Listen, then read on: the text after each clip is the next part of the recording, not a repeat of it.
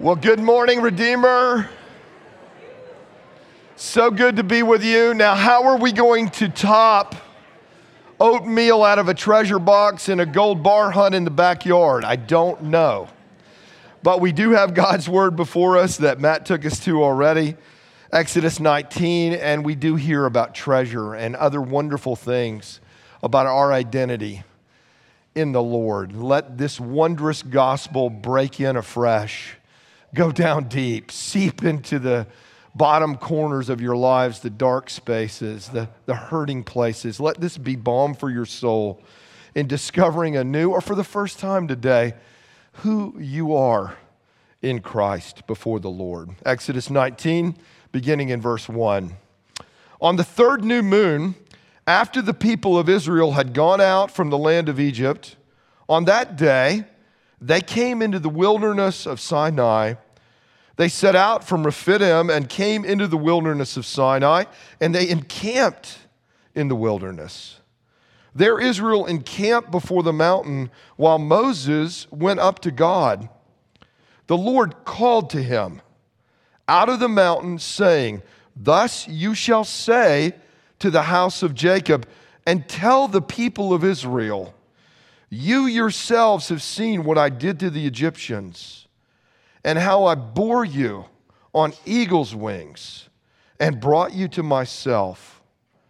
Now therefore, if you will indeed obey my voice and keep my covenant, you shall be my treasured possession among all peoples, for all the earth is mine. And you shall be to me a kingdom of priests and a holy nation. These are the words that you shall speak to the people of Israel." This is the word of the Lord. Let us pray together. Oh, dear Lord God, Heavenly Father, Lord Jesus Christ, Holy Spirit, great three in one, like Israel of old, we need you as we are in our wilderness spaces to give us grace in all kinds of ways today. Particularly, Lord, we need the grace to know who and whose we are.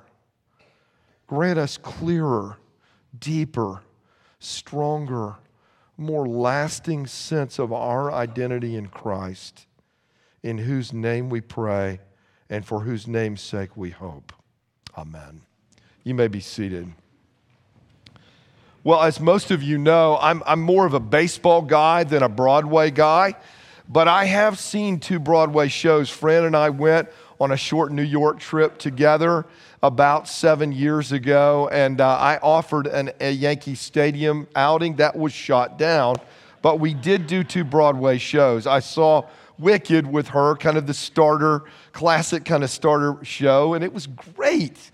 But the second one I loved even more, Anastasia. Not many people have seen Anastasia. I loved it. I loved the way they did the scenery and the stage, and they turned the stage into this open rail car. It was amazing that moved around and kind of spun around and changed directions. It was stunning. But Anastasia, right, is this story of this young girl growing into being a young woman, trying to discover who she really is.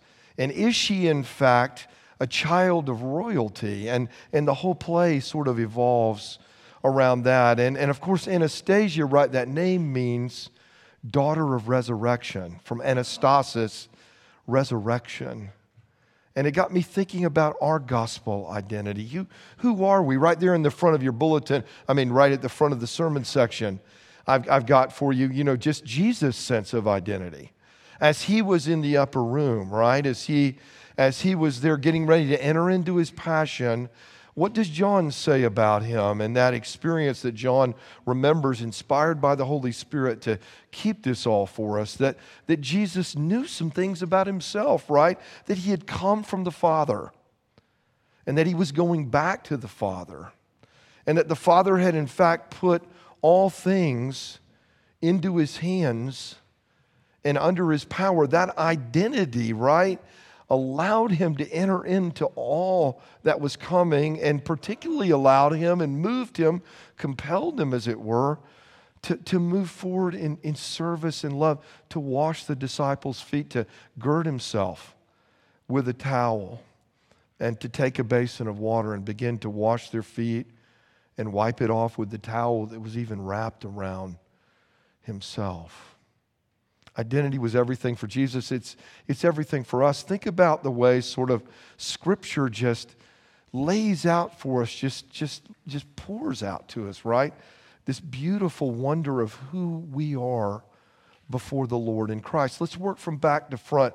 What does Revelation say about us? We'll be the saints gathered without number around the throne of the Lamb, worshiping in eternal light, for the Lamb himself will be our light. No more moon, no more sun, no more stars, just the Lamb being the light, and we'll be forever singing his praises, that he is worthy of honor and praise, and because that's who we are, right? Who are we? Peter says that we are people born again to a living hope, according to the great mercies of God, through the resurrection of Jesus Christ from the dead. In effect, he's saying we're all Anastasias. We're all daughters or sons of resurrection. Who are we? Paul told the Ephesian church that we are the body of Christ, that we're the bride of Christ, that we're the building of Christ, living stones built upon the foundation of Jesus himself and the teachings of the apostles and Holy Scripture. Who are we? Paul told the Corinthian church, you're people of new creation. Old things past, new things come. Who are we? Paul told the Romans that Matt led us through in the confession. We're actually people who need to know that we are dead to sin and alive to God in the Lord. Not so much on our record of any kind of lived out perfection, but this is what the gospel has made us, who are dead to sin. No longer is it our master, and alive to God in Christ. Who are we? Matthew says we're people of an alternative way of life, a counterculture, as Tim Keller liked to say about the Sermon on the Mount. Inside out people, upside down people, forward back people of the kingdom of God. Reaching back to the prophets, right? Who are we?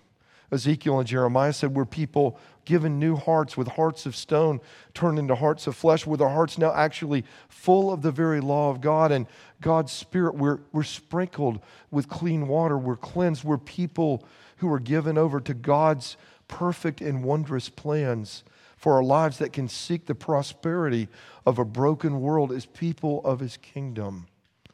Who are we? The wisdom literature says we're people, right in the Proverbs, who are married not to Lady Folly, though she may call to us and beckon us and woo us. We're people married to Lady Wisdom and embracing her. It's embracing Jesus, right, this imagery. Who are we, the psalmists say? People who know a good shepherd, who cares for us, who feeds and waters us, who anoints our heads with oil, who prepares tables for us even in the wilderness places, even in the presence of our enemies, who will walk with us and guide us even in the valley of the shadow of death, to bring us all the way home to eternally be the people of his pasture, the sheep of his hand. And who are we, this Exodus passage says? We're people of this amazingly rich identity. Isn't it interesting, the context of this passage, right? It's just the third new moon since they came out of Egypt. On the one hand, this is very short after the plagues and after Passover and after the Red Sea crossing and after, as Matt preached beautifully for us last week, manna starts to fall and water comes out of rocks even for them in desert places. So it's short after lots of amazing deliverance and care. But it's the beginning of they don't begin to know how long of a long, long wilderness journey. Interestingly, here in Exodus, this is the last place marker that you get. You've already gotten in our readings together, right? A lot of place markers. This is it. This is the last one in Exodus. And even the way the language comes, Hebrew scholars talk here about, there are no sort of classic consecutive little markers, conjunctive markers here. This is just sort of set apart to say, you're out here at the wilderness.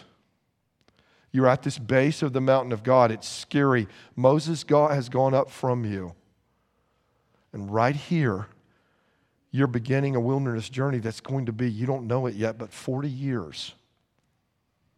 And I want you to know, even as you're going to be badly broken and misled and misguided, and you're going to not trust me the way you ought, I want you to know this identity of who you are.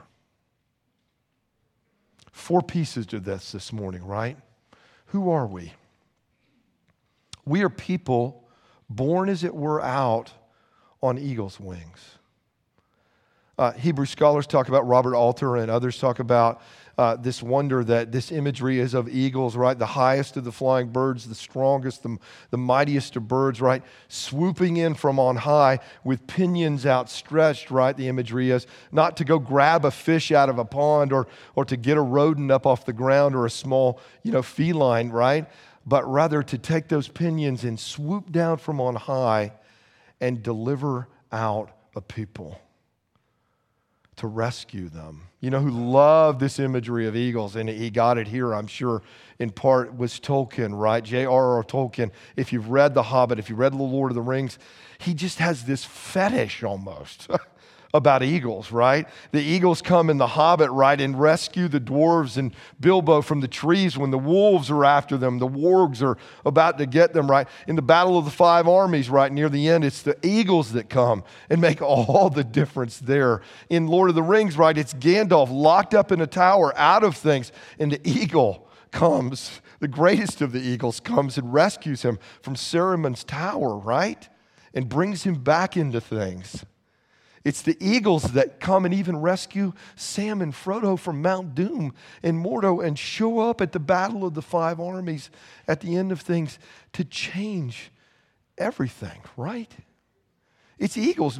Tolkien loved this. Tolkien loved to talk about the eagles as imagery of eucatastrophe, of this power that comes from on high that swoops in to change surprisingly and wonderfully everything, not to bring destruction like a catastrophe, but to bring blessing out of nowhere. Who are we? See, Tolkien said actually it's the use of the eagles, and Tolkien scholars talk about is that, it's the use of the eagles, right, that almost more than anything makes his work distinctively Christian. Because who are we? We are people like Israel of old who get this God to swoop down when everything was lost at the cross of Jesus Christ and rescue us. The eagle becomes, as it were, a phoenix who actually goes into the ashes and rises again. And we are all delivered, born out as on eagle's wings by him. That's who you are. When I first started ministering early on in seminary, Fran and I worked at First Presbyterian Church of Gulfport, Mississippi. We drive down from Jackson on the weekends, about 3 hours. We do things with youth. I worked with youth and work in the church on Sunday, have a youth time on Sunday evenings and an evening worship service, and drive back a long way to Jackson that night. Those were full, long weekends. But one of the things that I remember about the youth, the parents of those youth, right, as we were there in the early to mid 80s, latter 80s even, with them, is that these children, right, were children, many of whom who had been born or were very young when Hurricane Camille came. 1969, before there was Katrina in the early 2000s, there was Camille on the Gulf Coast, and the greatest of storms that hit sort of the Gulf Coast ever, just racked, ruined it. And you'd hear these parents talk about, maybe I was pregnant during Camille, or we had this little baby during Camille, and we were sheltered up, and we thought our lives were over. And the winds howled, and the storms came, and there wasn't a lot of warning the way there is in later times, right? And we just bunkered in, and we begged God to save us. And they talk about that storm and the rescue of God in it like it had just happened yesterday. And this is like 1988 then, right? We're people who have been rescued from the greatest of storms, our own guilt, our own shame, the judgment that is due, all of our failures to obey God and to follow him. And we've been rescued out of that. Just like Israel was rescued by the plagues and the Lord's the Red Sea crossing and delivered out there. We are to be people consumed with that. Do you know this is who you are? Do you know this about yourself? You're people born out on eagle's wings. Secondly, consider that we're a people who are a treasured possession. The language here, Matt's children's sermon was beautiful because the language used here literally is of a royal treasure, of a king's treasure. It's used about David and all the treasure he stored up. Chronicles uses this language about David storing up treasure to give over to his son Solomon for the building of the temple. It's a king's treasure. That's who we are. The King of Kings and Lord of Lords treasures us. We're his special things that he doesn't lock away in a treasure box or keep in a vault somewhere, that he puts out on display as trophies of his grace and his mercy. That's who we are. Think about what Scripture says elsewhere, and Moses talks about later in Deuteronomy, that we are the Lord's own possession. David talks about in the Psalms that we are the very apple of his eye, the center of what he wants to protect and prize and even see all the world through. That's who we are. C.S. Lewis talks about this. I use this often in weddings and in wedding homilies, that he's writing about marriage, and he says, you know what the greatest delight of the bride is? That her bridegroom delights in her. Her great delight is that the bridegroom is delighting in her. Our great delight, our identity, is that God delights in us as his treasured people. Jesus is our bridegroom who delights in us as a bridegroom coming forth from his chamber. The prophets talk about looking forward to his coming. This is who you are. Do you know this? See, the thing is, if we're not living in this identity, celebrating it, remembering it the way people remembered Camille and other things, if we're not just treasuring not only a deliverance, but that we are God's treasure, that he delights in us this way, that we're the apple of his eye, the center of his joy and what he puts on display, right? If we're not seeing ourselves this way, the alternative is what? We'll keep scrabbling about trying to be treasured people. We'll spend all of our energies trying to make ourselves treasured in God's sight or the sight of others or our own sight. Very, very interesting. I'm going in about 2 weeks to a celebration of my baseball team in college. Our great teammate, Ron Darling, is being inducted into the College Baseball Hall of Fame in Kansas City in a couple weeks, and we're having a reunion, and all the Yale baseball team around those years is coming together. It's going to be great, but guys are passing around pictures online, and these email threads are going, and my class of 84, began sort of posting all these pictures last week, and there's a lot of them in there, and I've tried to show Fran in bed the other night, and she was kind of yawned, like, wow, that's great, Paul.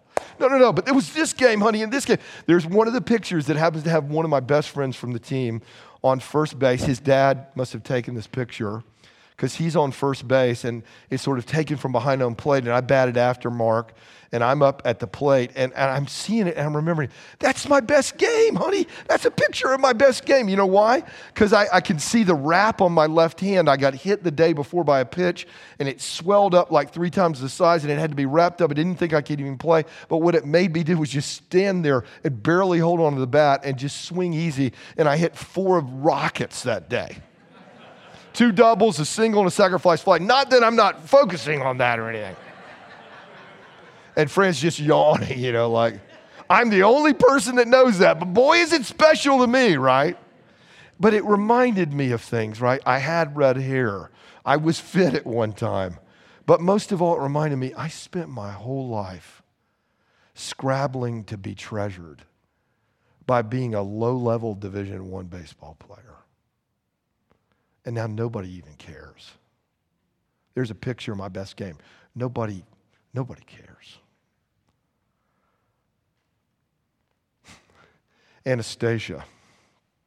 I preached the sermon at Presbytery, so this is the second time, different version, but I preached it on Friday night, and I used the Anastasia illustration in the beginning the way I did with you.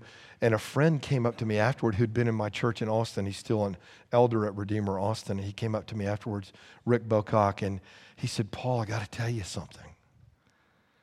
When Candace and I first married, we lived in Charlottesville, Virginia, long ago, and we had no money at all. You know, this is before even like VCRs and DVDs and stuff. And he said there was going to be a film showing at the public library of Anastasia. And so we went to it. And after the film, the real Anastasia was there. She was in her 90s. And she stood up and gave a little presentation. And Candace and I timidly just came up and talked to her afterward. And I don't know why I did, but I asked her, what has all that meant to you? Because she told them that she still didn't really even know, and perhaps maybe there was more evidence against her being Anastasia of the royal family than not. Right? And you know what she said, Rick said? She said, I spit on it all. Thick Russian accent. I spit on it all. All my life worrying about if that's who I was or not. That's the alternative to knowing that you are this treasured possession and resting in that and living out of that. Who are we? People born out on eagle's wings. People who are God's treasured possession. Thirdly, we are his kingdom of priests. His royal priesthood. What do priests do? Any priest of any religious system, right? They basically do three things. They celebrate worship and try to make you think this god or this goddess is worthy of worship. Secondly, they make a path for you to come before this God. If there are sacrifices that have to be made to appease the god or goddess, or if there's favor that you have to win, they lay out that for you. They teach you and they show you this path to approach the god or goddess, right? And the third thing they do is they try to make this god or goddess accessible and knowable in the world. We are privileged, like Israel of old, to be God's priest. They had Aaron and his sons who did special kind of priestly things to, make worship wonderful, to build the tabernacle, to do the ceremonies of what's coming. We'll learn further in Exodus about this. They offered the sacrifices and they, showed the way, to approach God. And they tried to make God visible by the teachings and the life that they live as his priest, his special people, right? But what God is saying to Israel right here, right at the beginning, before even the tabernacle is constructed, you yourselves are all my priests. You're actually my kingdom of priests. And we are much more that in the time of the new covenant, right? Where our great high priest, one greater than Aaron, all of his sons, right? Comes and makes the once for all sacrifice and is sat down now at the right hand of God. There's no more of that work to do. There's no more favor to be earned, no more sacrifice to be given. But Peter takes up this same language right here from Exodus and says that we use for our confession of faith today. Who are we? We're still this royal priesthood, this kingdom of priests. Why? Because we get to show forth by celebrating the wonder of who our God is in worship, by celebrating that the deliverance that was made, the bearing up on eagles, is for what purpose? To be brought to God himself. I've borne you on eagle's wings to bring you to myself. We get to celebrate that in our worship. We get to point to the sacrifice of Jesus and the favor, the unmerited grace and mercy of God in Jesus. And then we get to live as his people, as living sacrifices in his name in the world to demonstrate who he is to a watching world. We get to be his priests.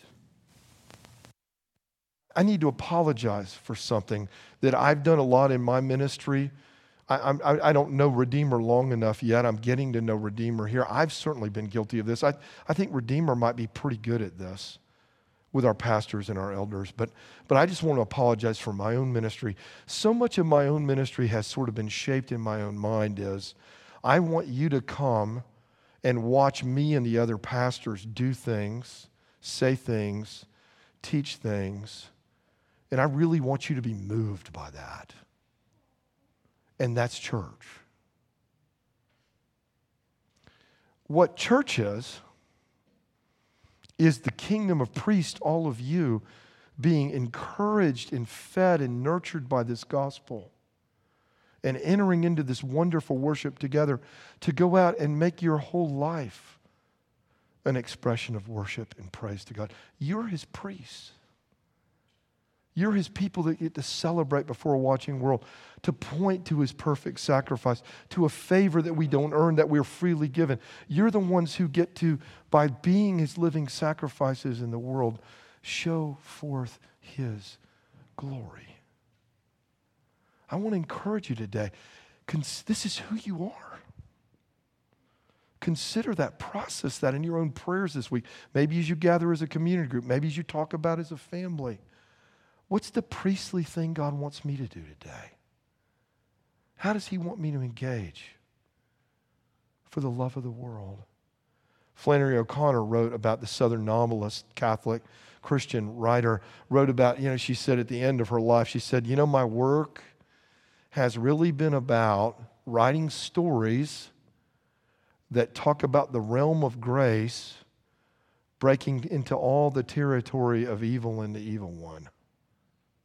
She saw herself as like a little priest writing these stories of unique grace, eucatastrophe grace, eagle's wings kind of grace, coming into odd and difficult and very broken places, foreign territory. Where does God want to write those stories? Through you and through me. Who are we? People born out on eagle's wings. People who are the king's royal treasure. People who are actually his whole kingdom of priests. And lastly, who are we? We're his holy nation. Not America. The church in America and all the world. Not nation state Israel. The church in Israel and Palestine and America and all the world. That's who the holy nation is. Even Israel of old, as it was sort of the church forming under scaffolding, as it were, as one writer likes to talk about. Israel of old, right, was this mixed multitude. Egyptians joined them.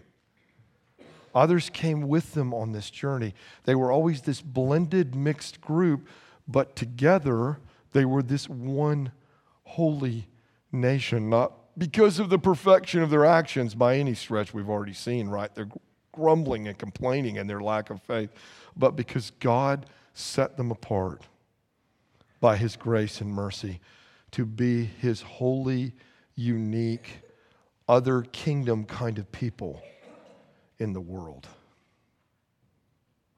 Whenever holiness gets mentioned, we typically get very antsy in the church.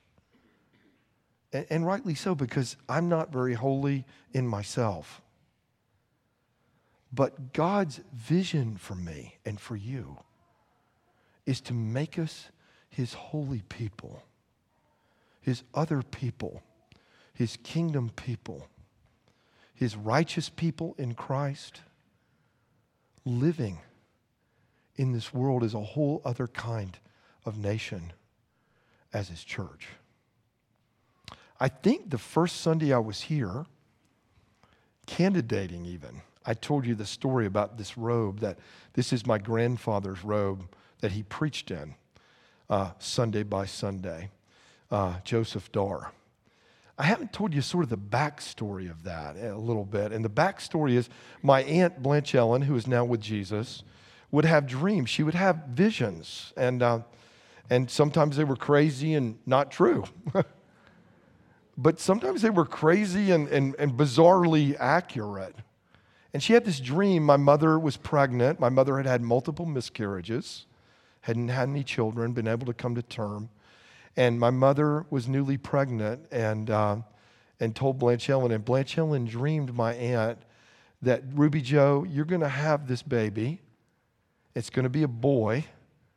And he's going to have red hair. Though nobody in our family had red hair for generations. And all that came true. Amazingly. But what Blanche Ellen didn't tell anybody was that part of the dream, too, was that the redheaded little boy would grow up to be a pastor, like her father and my mom's father, Daddy Joe. And so Blanche Ellen, when my grandfather died, when she was helping her mom clean out their house, and my grandmother was moving to another space, she came on this robe, and she decided quietly she would squirrel this away just in case Paul became a preacher. And so on the day I graduated from seminary, my mom and dad came to be with Fran and I, and Mary Fran, our little baby girl, and my aunt and uncle came, Blanche Ellen and Billy, and after we went out to eat in the ceremonies and we were back in the apartment, Blanche Ellen brought out this little package, and she said, Paul, here's your gift. And it was this robe. And she said, what I didn't tell, you've heard the story that I dreamed about you being a redheaded boy, is I also dreamed that you would be a pastor. And I always wanted to keep this, and I never told anybody because I didn't want to put any pressure on you. But now here it is. Wow. My aunt's visions could be kooky. You might even say, well, that one was kooky too, Paul, you know. Yeah, it was. The thing is that God's vision for you, which is not kooky, maybe kooky in the world's eyes, will absolutely come true, that He is calling you to be His holy people. And He will see it through. He is more committed to our holiness, infinitely more, than the best Christian among us is to his or to hers. See, what we're called to be is people who respond to all of this, hearing His voice, keeping covenant with Him, obeying, and that's by grace too. I love what Augustine said of old, Lord, grant, please, O Lord, grant what you command, and then command whatever you will. We're just thrown back at the end of it all onto the mercies of God, onto His grace, onto His sufficiently alone. Lord, help me to know I'm a delivered person. I'm a treasured person. I'm a priestly person. I'm a holy person in Christ and His perfect holiness and a growing holiness in me, because that's your vision and your purpose for me. So, Lord, please help me, Lord, to hear your voice and to keep covenant with you, to obey.